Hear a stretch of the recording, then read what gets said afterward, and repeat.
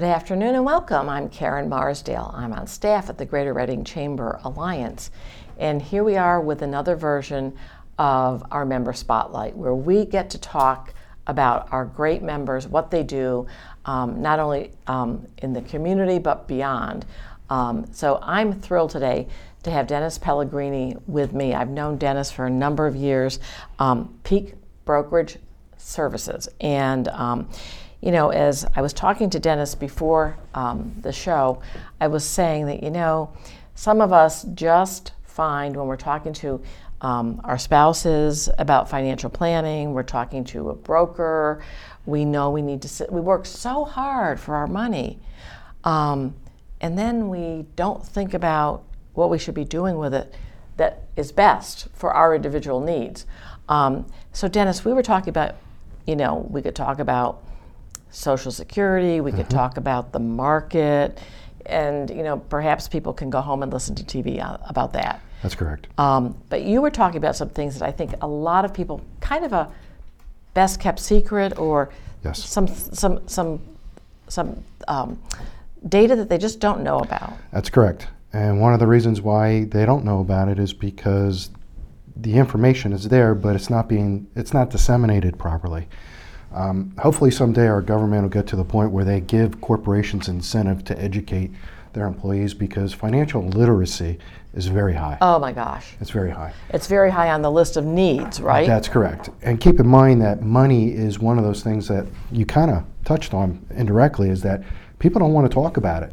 And you mentioned about talking about it with your spouse. Some families, they get along and do real well with money, and some of them, unfortunately, just don't want to talk about money because they have difference of opinions. Sure. And it just happens to be that that's one of the biggest reasons why people get divorced, is problems with money. Absolutely. Number one reason. And so just that alone is reason alone to make sure that you have a plan, that both of you are on the same page working together. Absolutely. But now going back to some of those little secrets, what I was discussing with you before we got on camera here is that there's things like a self-directed option and in-service withdrawals that people can do within their 401k plan that they know nothing about. So I don't, because I've never heard of them. Yeah. It's probably been a while since we've talked, but yes. But nonetheless, these items do exist. Let me address one of them briefly, and that's called the self-directed option.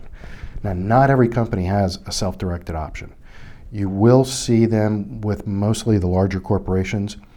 Locally, I believe you'll see it in companies like First Energy, UGI, UPS, Penn State Berks Campus, I believe, offers it to their employees.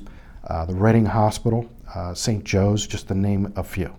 So what happens is that you, the investor, the participant, are doing your payroll deduction, companies matching, money's going into a retirement plan, and you really don't know what to do with it, because the only thing that's really offered is education, not so much advice.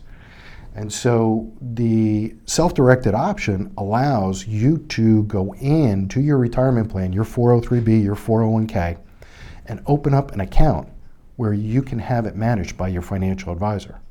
Oh, okay. And so that is a little secret. Yes, it is. And so there are a lot of individuals out there that could get help.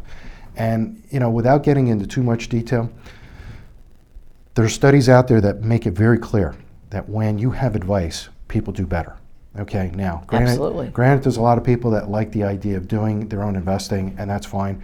But nonetheless, the data is there, and the data shows that people who have advice do better. So the self-directed option. I agree with that. Yeah, and so the self-directed option allows you to have a financial advisor like myself sit down with you on a regular basis and say, is this the course of action that you need to take and want to take? And if not, we can make adjustments. So you're being proactive. So literally what's happening is you've got your money going into your 401k. As Dennis said, I may not be the expert, I certainly am not, on where that should be allocated. But it's sort of opening up that door so that my advisor can go in and say, oh boy, you know what are our plans for your future? Exactly. And let's make this a part of that. This is part of your portfolio. Right. Let's make this work the way we're making other things work. Correct. And let me just go back to one of the other points that we discussed earlier, is that it's a touchy topic.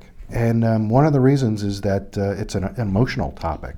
Money is an emotional issue. Oh, yes. And, not that I'm a marketing expert, but if you talk to marketing people, they'll tell you that people make decisions based on emotions first, and then they justify it with intellect and logic. Yes. And money is one of the most emotional issues. So, would it not make sense to have somebody hold you by your hand and say, look, this is what you need to do? Because a lot of times people will make mistakes because they're too aggressive or they're too conservative. Right. And there's also data that exists that makes it very clear that the emotional reaction to a 10% gain is not nearly as much as the emotional reaction that someone will have on a 10% loss. Oh. So managing expectations and emotions is a big part of what a good financial advisor will do. Right, right. And, I'm thinking, Dennis, that absolutely, I know, being in sales for a good part of my life, that every sale is emotional. Mm-hmm. And that's even if you're buying a wheelbarrow. It doesn't have to be just, a diamond ring or something really, exciting. But, the thing that we really, it scares me when I know that Americans are not prepared to retire. They're not prepared to send their kids to college. You've got something else to talk about with that. Yeah. Kids are getting into huge amounts of debt going off to college, then can't find the jobs in the fields because there's some misalignments there. So you've got some other ideas that you want to talk to us about that really, again, is pertinent to the audience that we have. So talk about that. Well, 4 out of 10 people are not planning for their retirement. So that's one of the problems. Ooh, so not good. Exactly. So the other 6 are doing a good thing by planning for their retirement, but they can also be rewarded by being enrolled into a program called Sage Scholars Tuition Rewards. So you can go to tuitionrewards.com or you can go to my website to get more information. But in a nutshell, it's a point system. People are credited points that can be used just like cash to pay for college tuition. Huh. So for instance, if I can use you as an example, by being enrolled, you plan for your retirement by participating in your 401k plan. And let's say that the program that the Chamber of Commerce offers a self-directed option. So we open up an account within the 401k, we manage it according to your expectations, your risk-reward scenario, and we get you enrolled in the Sage Scholarship Program. Every year, you're going to get a 5% match in the form of points, and the points can be used just like cash. 1 point, $1.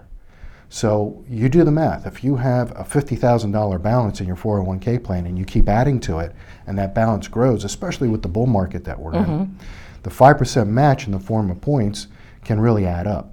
And so it's designed to provide up to 1 year's worth of scholarship credits to roughly 400 colleges. Wow. There's not quite 400 colleges at the state that participate. I think as of let me just take a look here at my notes. As of November, it was 384 colleges that participated. And I'll bet you no one in our audience today listening knows that. And by the way, Albright, Alvernia are some of the colleges that participate. Really? Yep. Yeah. That is amazing. So That's you amazing. have the opportunity to get in the self-directed option with most plans. If you don't have the self-directed option, we can do this with IRAs and other accounts as well. Sure. Okay? And so while you're at it, while you're planning for that retirement, the 6 out of 10 people that are planning can be rewarded not only for planning, but then also help a member, a child, a grandchild. You have a couple grandchildren that can benefit. So listen to that. It's not just children. It can be grandchildren. Yep, nieces, nephews, their children. So it's a family member. Yeah. Yeah. So one last item, if we could, before we wrap things up. There's also another item called an in-service withdrawal. So once you reach the age of roughly 55, in most cases it's 59 and a half, it depends on your plan, there's this thing called a summary plan description. You get a copy of the summary plan description and you look at the summary plan description, it'll let you know what age you can withdraw money from the plan and still be enrolled in the plan, still be employed by the organization. So it's an in-service withdrawal. And what it does is it allows you to take your money out and invest it in an IRA. And then once again, you have more investment choices. You have a financial advisor like myself that you can work with. And we can get you enrolled in the Sage Scholars Tuition Rewards Program. You know, I've learned so much today in just 10 minutes that probably, well, there might be one smart person out there. Let's give them that. But Dennis, this was great. Good. Thank you because you really taught us something. Most importantly, you need to have a good financial advisor like Dennis who will give you the facts and not, you see so much on TV these days of, honestly, get rich quick by calling Tom or, Joe or whomever. And most of those things are just absolutely, a waste of time, number one. That's correct. And as you said, a wise person is going to look for somebody who's an expert as opposed to trying to do this on their own. Too many people are out there trying to play the market and it's great when it's doing well. Yeah. But when it's not. When it's not, and you need to leverage. Yeah.